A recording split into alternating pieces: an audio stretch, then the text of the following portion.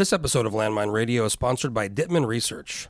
Do you know what the most valuable thing in the world is? High-quality information. Because high-quality information informs much better decision-making. Dittman Research has been providing high-quality information to Alaska's leading businesses, organizations, and campaigns for 50 years. Do you really know what Alaskans think about your company or your issue? How about your clients, your shareholders, or your employees? So stop fumbling around in the dark. Hire Dittman Research and find out what's really going on. DittmanResearch.com.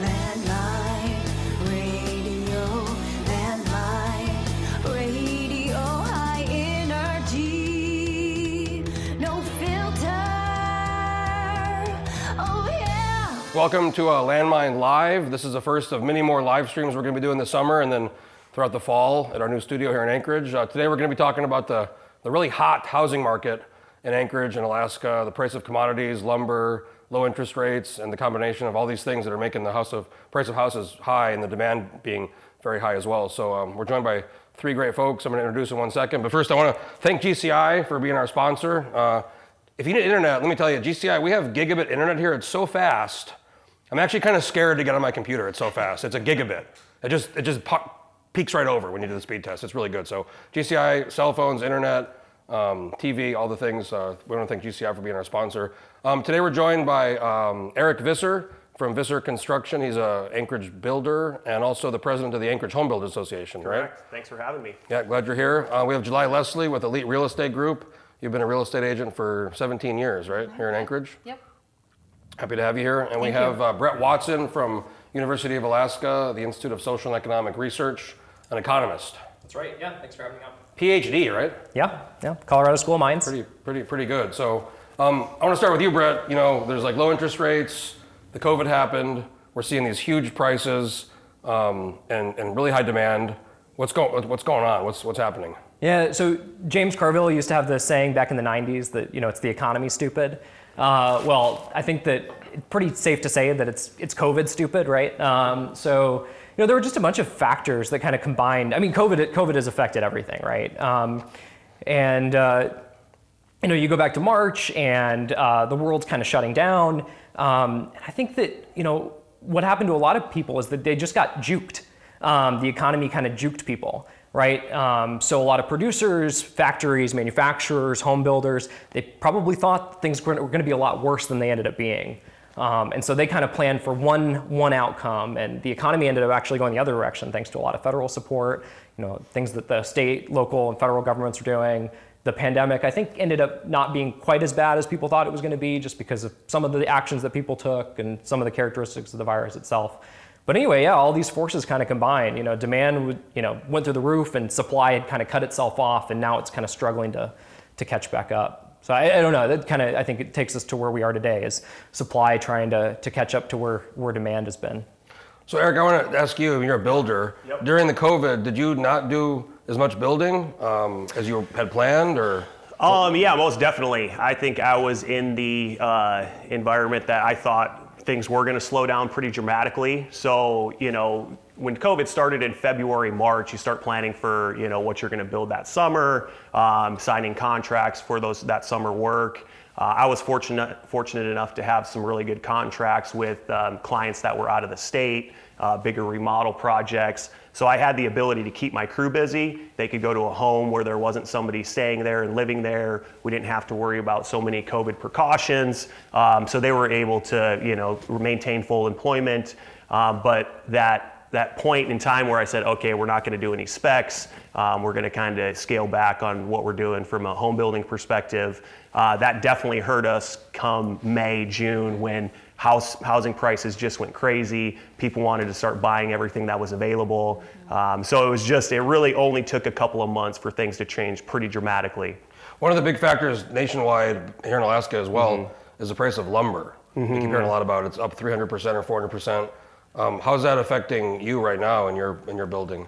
Yeah, so lumber prices have definitely driven up the cost of homes quite substantially. I think there's a few different prongs that played into that issue. One was all the mills shutting down when COVID happened. People just weren't able to go and actually produce the lumber and the OSB that was required. The other thing that happened was later on in 2020, we had that big winter storm that went through Texas. shut a bunch of the refineries down. That had a big impact on resins and glues, which kind of, is a big portion of the OSB production and doors and that sort of thing. So all those factors compounding on themselves has really driven up costs just, in the beginning part of 21 pretty dramatically. So July, you were showing me on that graph there that there was Yeah. a huge amount of houses sold in the end of 2020 in Anchorage. The second half. Yeah, so March, April into May, literally like 90% of my clients called me and said, no, I'm not going to list our house or take it off the market, or no, we don't want to go look. And I thought it was going to be much worse than it ended up being too. I thought, okay, I'm not really going to work much this year. Oh well, make some other plans. I flew my niece up and we did all kinds of fun stuff. And then all of a sudden, like around June, July, my phone was ringing off the hook, which was just so odd. So the combination of the low supply, I guess, also these really low interest rates. I mean, I'm looking at, I have a 3.25 on a 30-year loan for my condo, and I was just looking, I could go to 2.25 at 15 years. Yeah. So the rates are lower than they've been. The last time they were this low, I think, was probably around after the economic crash in 2009. Rates went way down. Yeah, I think they're actually lower now, but yeah. Right, they're even lower. Yeah. So you were saying earlier that you're having a problem with, there's so many people that make an offer on a place. Yeah, so right I've now. got about a half dozen really active buyers right now, maybe a little bit more than that. And a home comes on the market and you look at like the app where you schedule showings, and within hours it's completely booked. You can't even get to look at the house. In fact, some agents now are doing where you'll pull up the showings and it'll say on there multiple showings allowed. Like just a free for all. Go for it. And there could be dozens of offers. There could be 10, 15, 20 offers. I've known several people that have put houses for sale and they sold not within days, within hours. Hours. Have you seen this kind of thing before? Never. Nope. I've been an Never. agent for 17, going on 18 years. Never seen anything like it. Not even close. So Brett, I mean, you're an economist. Low interest rates, high prices, high demand. Could this be a bubble or temporary? Because it's not just, housing prices are up in Seattle, Arizona, California. It's not just an Anchorage thing. It's a nationwide phenomenon right now. Yeah, well, if I knew that, I wouldn't be here. I'd be in the Bahamas, and You could be like Michael Burry with exactly. The Big Short. Done a Big Short and gotten myself out of here. It's always hard to say, and you always look at, you could basically say at any point in the curve, like as things are riding up, this has to be the peak, this has to be the peak, and keep riding for a long time and maybe never come back down, or we could be right at the peak of it or on the downside. So it's always hard to say. But you look at kind of the fundamentals over the next year or so. People still have quite a bit of money in their savings accounts. There's been all this federal support that's come out. For both the unemployed people and if you'd stayed employed, you probably didn't spend a lot over the course of the last year. A lot of people had their student loan payments frozen, so that was kind of the boat that I was in. So we had a bunch of extra income saved over the last year from not having spent it. So you invested in your home or other kind of durable goods, things that you kind of have around the house. And so, looking out over the course of the next couple of years. The federal government's talking about a big infrastructure proposal that might put further pressure on these commodity prices and kind of further spur demand for some of the stuff. And labor. Yeah, exactly. Yeah. And we're going to talk about the labor as well, but from like a macro level, like more savings, still low housing interest rates, more money being spent. The budget's we're at World War II spending levels. Yeah. What are your thoughts about inflation, even if not realized in the what the government admits? What could happen to inflation when the government says there's not inflation, but we see it in the form of prices and people buying cars in Venezuela, for example, it's low inflation, but I was looking at the inflation report out from last month, and what was really surprising about it was that most of the inflation, most inflation from March to April was driven by the used car market. So I don't know if you dug into the April inflation report, but that was super interesting to me. And you kind of dig into what was driving the used car sales to really drive the overall inflation rate. And apparently it's some combination of all the rental car agencies kind of dumped their inventories at the end of last year. They got juked by demand again because they thought that the pandemic was going to last a lot longer. So they don't have any inventory to sell into the used market now. And new cars apparently are having trouble getting manufactured because of semiconductor chip shortages, because everybody's trying to mine Bitcoin. I know we're talking about housing, but I have a lot of friends who work in the car business, and I knew there was a shortage, and I knew the rental car. I was curious, I went to Toyota, Kendall, a couple days ago. I just didn't realize this. I live by there. I drove by. You go on the lot. There's no cars. Yeah. They have right now one. As of a couple days ago, they had one new 4Runner. One new Tacoma. Nothing else. The ones they did have are going for $2,000 to $5,000 over MSRP, and the used cars are going for more than the new cars. Yeah, I have two This is friends all over the country. Yeah. rather than trade their car in, they're renting them. Yeah. Like daily rentals. Turo's crazy right now. Right. Absolutely crazy. Yeah, rather than turn their car in, they're doing that. Yeah. So Eric, how we talked about this earlier, but how much land is there available in Anchorage that's not the boggy, marshy land that we could build on, and what could the city be doing to help? You were talking about permitting and Yeah, definitely. So I think something that plays well into this entire conversation is, the whole supply and demand. Like, we need more housing in Anchorage.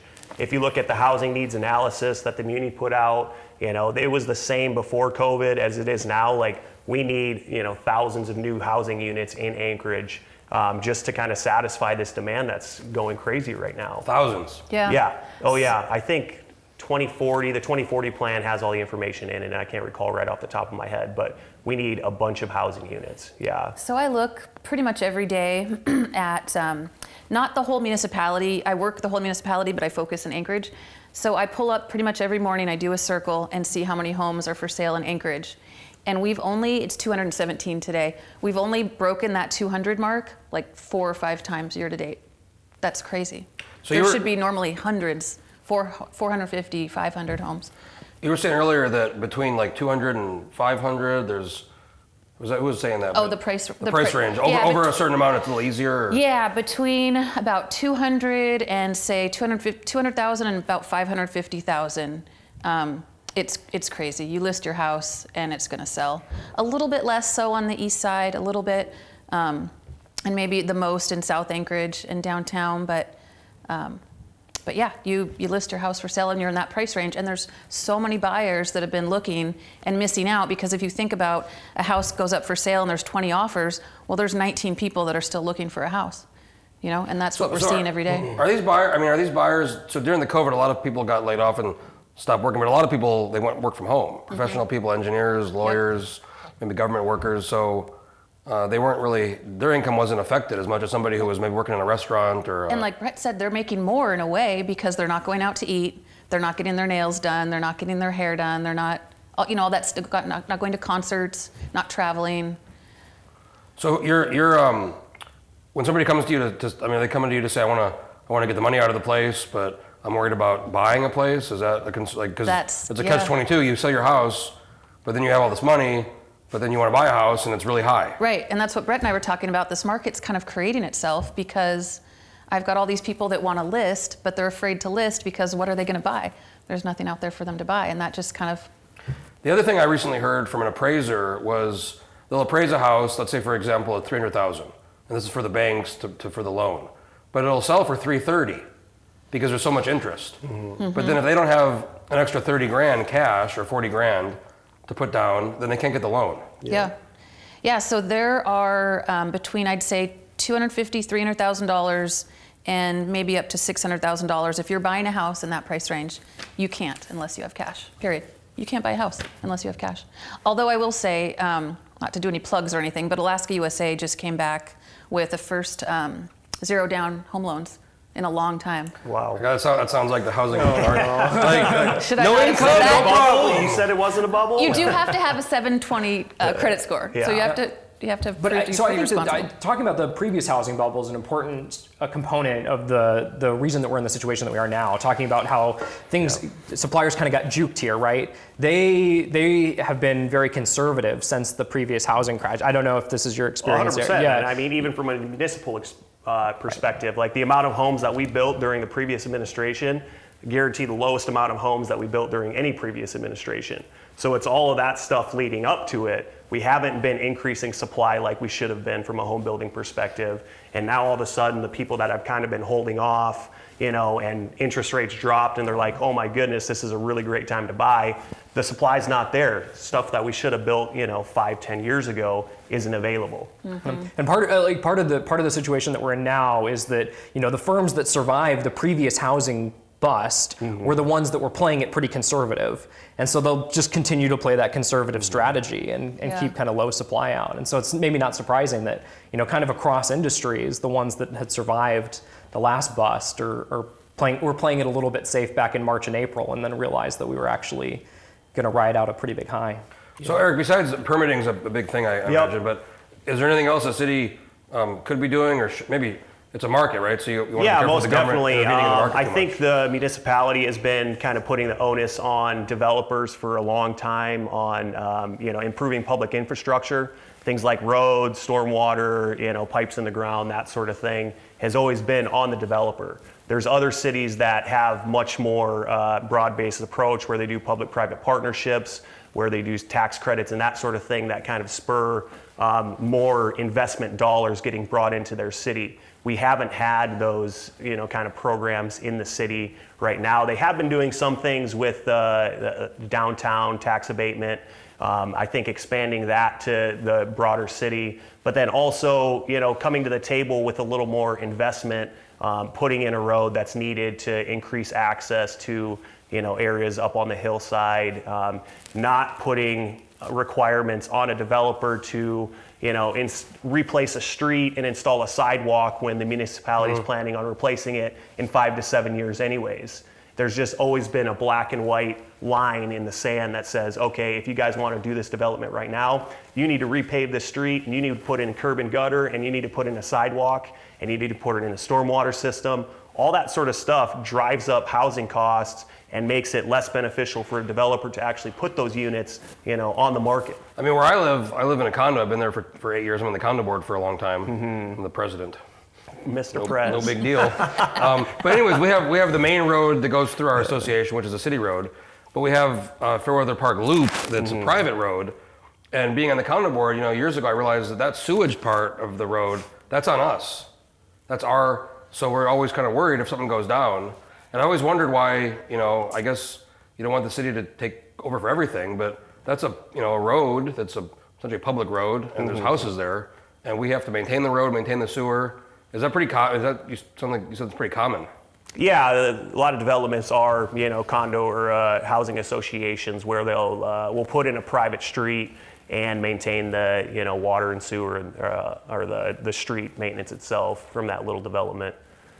And to go back a little bit on what you said, with the burden being on the developers, I mainly do residential almost exclusively, but I've worked with commercial investors and developers that do a project here and say, no thanks, I'm going back to Utah, I'm going back to Indiana, I'm going back to, I know people right now, they said they have money, they want to be able to invest in the city, but they're not because it's such a pain. And because the process is so long in the city. It's so dramatic. When I was talking to some builders and developers out in the valley, somebody came up, has 20 some acres of property in the valley. It was February of this year, March. They're like, hey, let's put a plan together to subdivide this, put in a road, get some lots out there and have people start building. A project like that in Anchorage would probably take a year to a year and a half to just get through the permitting phase. They went from February making the decision to subdivide it. They're moving dirt already, putting in the road. That's months. And we don't have that ability in Anchorage right now. The Mat-Su Borough Assembly, for a long time since the COVID, they've been joking when they start their meeting. They say, we want to thank Anchorage for sending all these folks to our restaurants and our businesses. Yeah. It's so switching hats for a second, you're the Anchorage Home Builders president. Correct. And you guys have been involved in hosting debates and talking about these issues. Do you have any hope, or with the new administration, the new Anchorage mayor, changing things? Yep, definitely. I think there's been a lot of issues that we've been working over the last 5 years that we hope to get some resolution on. Working with staff on changing some R2 height requirements. There's some just really I would say kind of stupid requirements in there that we're trying to get changed.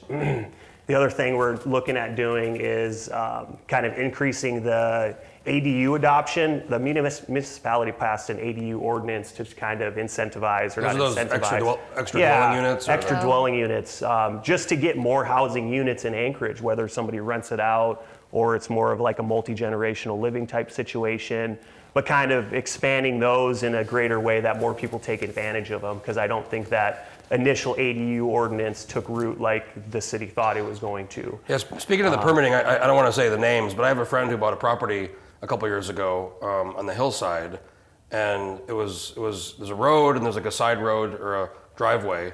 They started building it, and the city came in and they said, you have to pave this whole strip of, it was several hundred feet, at the cost of, it was like crazy, it was like $500,000. Oh my God. Yeah, they probably wanted to do it to municipal requirements. And further up the road, there was somebody else living there in a house that had been built a few years back, much more expensive. I'm just going to say they knew some people, and they didn't have the road requirement. So this person starts going to the permitting office, talking to the assembly. At some point, we inquired about doing an article, and all of a sudden, the requirement went away. So it's extremely arbitrary that several houses don't have paved roads. This new house gets built. It's like, oh, you have to put in a paved road. Yeah, it's kind of on a per unit basis, and interestingly enough, there's actually a policy that just came out probably 2.5-3 weeks ago for access to somebody's property through the municipal right-of-way. There's tons of lots up on the hillside where you actually have to drive down a municipal right-of-way to get to the house, right? The municipality hasn't put in a street or a road or any sort of ditching or anything like that.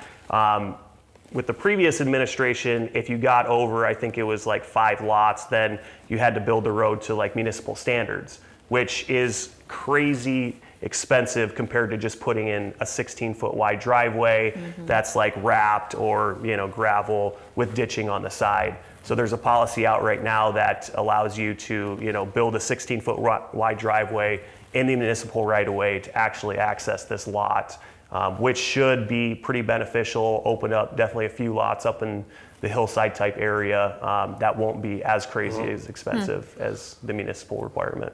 July, I'm curious, how much do you think the proliferation of like short-term rentals like Airbnb have had an impact? I mean, do you work with buyers that are like, oh, this is great, I can rent out this basement on Airbnb and I'm willing to pay $10,000, $20,000, $30,000 more for this house because I know that I can rent this place out on Airbnb for... So I'm just kind of just experiencing this for the first time this year, really. I've sold this one lady, a couple ladies that I've sold places to that they're Airbnb or Furnished Finder, I think it's called. And when I inquired about doing it for one of my rentals, that's always been a long-term rental, I'm just inundated. I'm just like flooded with people saying, my past clients that I sold to saying, hey, I've got 10 people I turned down this week for mine. Do you want them? Like, yeah. So I'm just kind of learning about that this year. But it's huge. Don't I know Hawaii is big on this, don't they? They're starting to charge or tax Airbnb and VRBO. Do we do that? The bed tax thing, are we doing that? I don't know. I don't think we're doing that yet. Hawaii is not messing. Bed tax. Hawaii is not messing around with this. They actually put a cap on it. They put a cap on the number of Airbnb units per, and I think they went off of residential housing units. There needs to be so much percentage of residential housing units in the district, and then they would allow X number of percentage of Airbnb permits. Like you actually have to have a permit number in Hawaii for your Airbnb. I think they also have to pay the hotel bed tax. Yep. Which I got mixed feelings on. It's a market, but at the same time, you're basically screwing up people's ability. I mean, you've seen other parts of the country where it's really hard to, because there's all these rentals happening, it's really hard to buy a place for anything. California, for example, teachers they're government subsidized because the housing market's so high. So I don't think we're there yet, but the prices are going up, and I guess you wonder what the average income is and what's going to happen in Anchorage in 10 years if we don't start building a lot more places. What's going to happen with the market? And I think one of the reasons too that we didn't talk about with why there's more buyers right now is so many people can work from wherever. I've got a couple moving up from Chicago that have wanted to live here for a long time but never could, and Yeah, they're both, work remote. So that shift in our country of, people leaving California because it's so expensive, moving to Boise, which is now actually getting to be crazy expensive. But anyway, that shift is interesting. We've talked a lot about that in some podcasts I've done about this idea. We've always wanted to live, work, play, and we have people in California, Seattle that are tech workers and they want to be outdoors, and now they can work remote. So attracting people, that's where kind of downtown comes up. That's the thing everybody talks about. I moved here in 2004, and they're always talking about revitalizing downtown. And it doesn't seem to change much since I've been here, 16 years. Is that something you're working on? Do you do anything downtown, or are you other parts of Anchorage? I have not done anything downtown, no. I haven't been really focused on that. It seems like if we had a bunch of high-rise condos down there, we could fill them up quick. I think so. It's kind of a chicken and egg problem, right? I mean, and I know that, they face this issue downtown, is that there's not really services for residents downtown, grocery stores and that sort of thing. So do you build the grocery stores first, and then attracts the residential units, or do you build the residential units first, which creates the demand for the... What's that, the build it and they will come? Yeah, I mean... It's an economics no-no, right? Sometimes. Yeah, and I think part of it too is kind of the branding of Alaska. I think that Alaska still projects the last frontier wilderness lifestyle in kind of the branding to the lower 48. But, that's maybe not the most attractive proposition for the Silicon Valley folks that are like, well, do I want to live in, Aspen or Jackson Hole or Boise? I mean, probably get a pretty similar lifestyle, maybe even slightly more urban in Anchorage than those places, but that's probably not the perception. I think the attraction of Anchorage, you can live here, and in 30 minutes you can be, on one of the trails, and an hour later you can be in a place that people their whole life dreamed to see. Yeah. And that's, but that goes back to the housing, is how much are people going to be willing to pay? Yep. So, July, what are you telling your clients or people that are interested in selling, and then also what are you telling buyers right now, where the market's pretty? Yeah. So my biggest tip for buyers right now is, if you're pre-qualified, say 450,000, maybe don't be looking that high. Go down a little bit, because pretty much everything's getting bid up. So that's a good tip. Is if you want to buy a house. What about like me? So I had, I put my condo for sale in 2016, and just to see if I could sell it. I ended up not selling it, but what I learned was, if you ever put your house for sale, these fucking realtors will call you all the time, and they'll say, hey, I saw your house was for sale 5 years ago. Do you want to? And I joke with one of my legislator friends, make a bill to make them not call me. And it's always like, hey, just wanted to see if you wanted to put it back for sale. But this last time, somebody called me 3 weeks ago, and they said, I saw your house the condo was on the market in 2016. I go, I'm not interested, don't want to sell it. He goes, what if I have a buyer right now? Yeah. Because he probably did. And I was like, so I was thinking maybe one just went for sale, my similar unit, for much higher than they've ever asked. And I was thinking maybe I sell it and take the equity out, but then I got to go live somewhere. Yeah. So that's the catch-22 of where do you sell and then wait, or do you wait for the market to go down? And like you said, prediction, no one knows. No one knows. Yeah, there's no way to know. Yeah, it's crazy times. So I won't name names, but there is an agent. You can name names, sir. I'm not going to. I really like him. I really like him. Wasn't happy to hear about this practice, but this is what I heard he's doing. He is calling on behalf of his buyers. He's calling sellers and saying, I see you just listed your house. My buyer wants it. I'll make you this offer. In this case, it was like 40-some grand over list price. Verbally, if you verbally agree to not deal with anyone else, I'll submit it in writing. So. Ooh, that's a little shady. It's not the most ethical, I don't think, but again, I like the guy, so I'm not naming names. But yeah, and any advantage you can get in this market. Yeah. Right? You gotta, right. But so the other buyers that wanted to make offers on the house, were told no. In this case, there was some chatter behind the scenes. Anyway, I won't get too much detail. I think the other thing is if you know somebody who's going to sell. But that's what's happening. If you know somebody who's going to sell, and I've had a few friends do this, they didn't even list it. Right. They just bought it talking. Private, and they didn't list it, so there was. Yeah, that's how we bought our place 2 months ago. So you just bought in this kind of market. Yeah. But it was an off the market. So they were getting ready to list, and our agent was going to be their listing agent, and so she brokered both sides of the deal, and but yeah, it was a property that was going to get listed in the next couple of weeks, and it was a hard decision, because I've been watching these prices tick up and up and up, and we got the same information everybody else does. It's low interest rates. We've got quite a bit of savings. It was kind of ready to buy our first place, and so we're like, well, we'll just bite the bullet. And I figured there's if we're in a bubble, I was ready to eat some of it. And but we'll see. I think prices are still going up, and what was really surprising was the inventory. So we started looking seriously in February, and what our agent told us was, look, stuff will come up right before school, and everybody will sell in the summer. Yep. But I guess that just hasn't happened. That inventory just didn't open this year. It's so bizarre. Like I said, in 17 years of doing this, I've never seen such low inventory.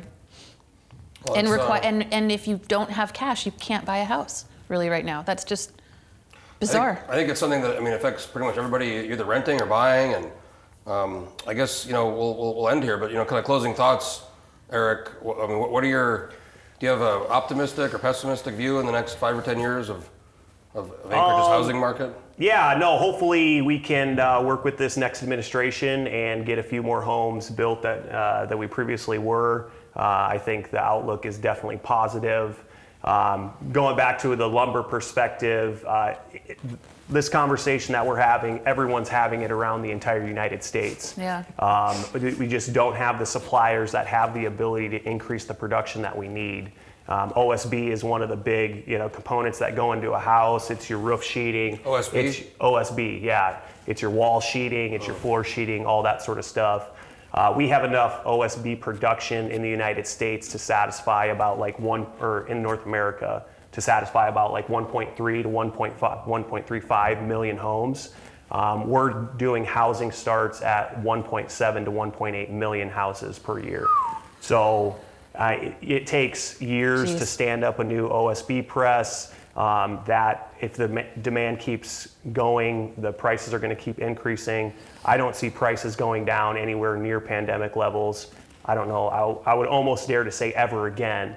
We're talking about $350 per 1,000 board feet. We're at $1,750 per 1,000 board feet right now. It's like 5 times increase. They're having the most long duration future contracts trading regarding lumber ever in the history. I should have bought wood stocks. You should have bought wood. Yeah. I bought Boeing and Alaska Airlines, which had at the bottom. I should have bought a lot more. A little bit. So it'll be interesting to see how it all shakes out. Demand has to subside in order for prices to reduce. So I don't see that happening anytime soon with interest rates continuing to be so low. Yeah. So July, to wrap up, you mentioned you sold a house with no appliances recently. That's another issue. Is I went to Home Depot last year to do a water heater thing, and the little float deal, whatever, we couldn't find any. Yeah. And then I realized I was talking to the Home Depot guy. All this stuff is not available for building. Yeah. So I've got a little tip on that I learned from some recent clients of mine, Ariel and James, clever guy. He used to work at Lowe's, and so he knew that there's return items and maybe gently dented or something like that items in the back. So. Oh yeah, Best Buy has TV was returned. It's open box 30% items. off. Yeah, open box items. Yeah. So for people that are in that situation, go check out the Home Depot, the Lowe's, and see if they have some open box stuff. But my overall that I tell people is this maybe isn't the time to buy a house and flip it, but if you're buying your family home, you're going to be there 8-10 years. Does it really matter if you're buying at the high of the market? Not really. Not when you're looking at long term. I was going to ask Brett. I joke I love is you never meet a one-handed economist. Because there's always on the other hand. But, what are you study this stuff pretty close. What are your kind of thoughts about the next 5 or 10 years? Oh, 5 to 10 years. In Anchorage, I have been just surprised at the resilience of the housing market here. I thought that the BP exit was going to cause a housing price correction. A lot of people left, yeah. And we really didn't see it. Housing prices continued to stay pretty steady.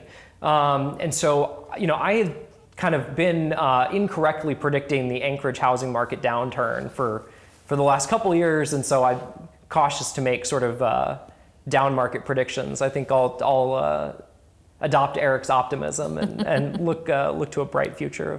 I'll adopt it too. Yeah, same here. Direction. Yeah, that's right. So Bronson just had a press conference earlier, and he announced some new people for his administration. So July 1st, and I guess it'll probably take a few months, but maybe we'll do an update here next fall, and we can kind of see where things are. Maybe we'll get him on too. Sure, yeah. Sounds great. We got the cutouts still from the debate. Well, I want to thank you guys all for coming. So July Leslie, Elite Real Estate Group, Eric Visser, Visser Construction, and the president of the Anchorage Home Builders. Yep, thank you. And Brett Thank Watson you. from University of Alaska and the Institute of Social and Economic Research. I didn't realize, I knew ICER had a lot of people, but I went to there's a lot of people there, isn't there? I Yeah. thought there was like 5 or 10. There's a lot more than that. Well, let's see. seemed like- I am just one of a couple of economists now, but You have a PhD, right? yeah, Pretty young. How old are you? 30. I feel I'm 36 and I don't have that. You got to go get a Keep PhD, working. Jeff. Keep It's working. fine. I don't, that's another bubble is the Yeah, college Yeah, loans. people and- call you doctor. It's fun. Right, that's great. Well, I really want to thank you guys for coming in. I want to thank Scott Thank and you. Carolyn for doing the live stream. Jensen Hall, they're here in our new studio, partners. And we're going to be doing a lot more live streams. The plan is to probably fall make this a more regular thing. But in the meantime, we're going to be doing kind of infrequent live streams, politics, business, have different folks on the panel. So I want to thank our panel, Scott and Carolyn, for being here. And again, GCI, love that GCI, for sponsoring the live stream. So stay tuned for the next live stream and stay tuned or check out our Facebook and our Twitter and website for more updates and more information about future live stream events. So thanks for tuning in, and I will see you next time. Landline.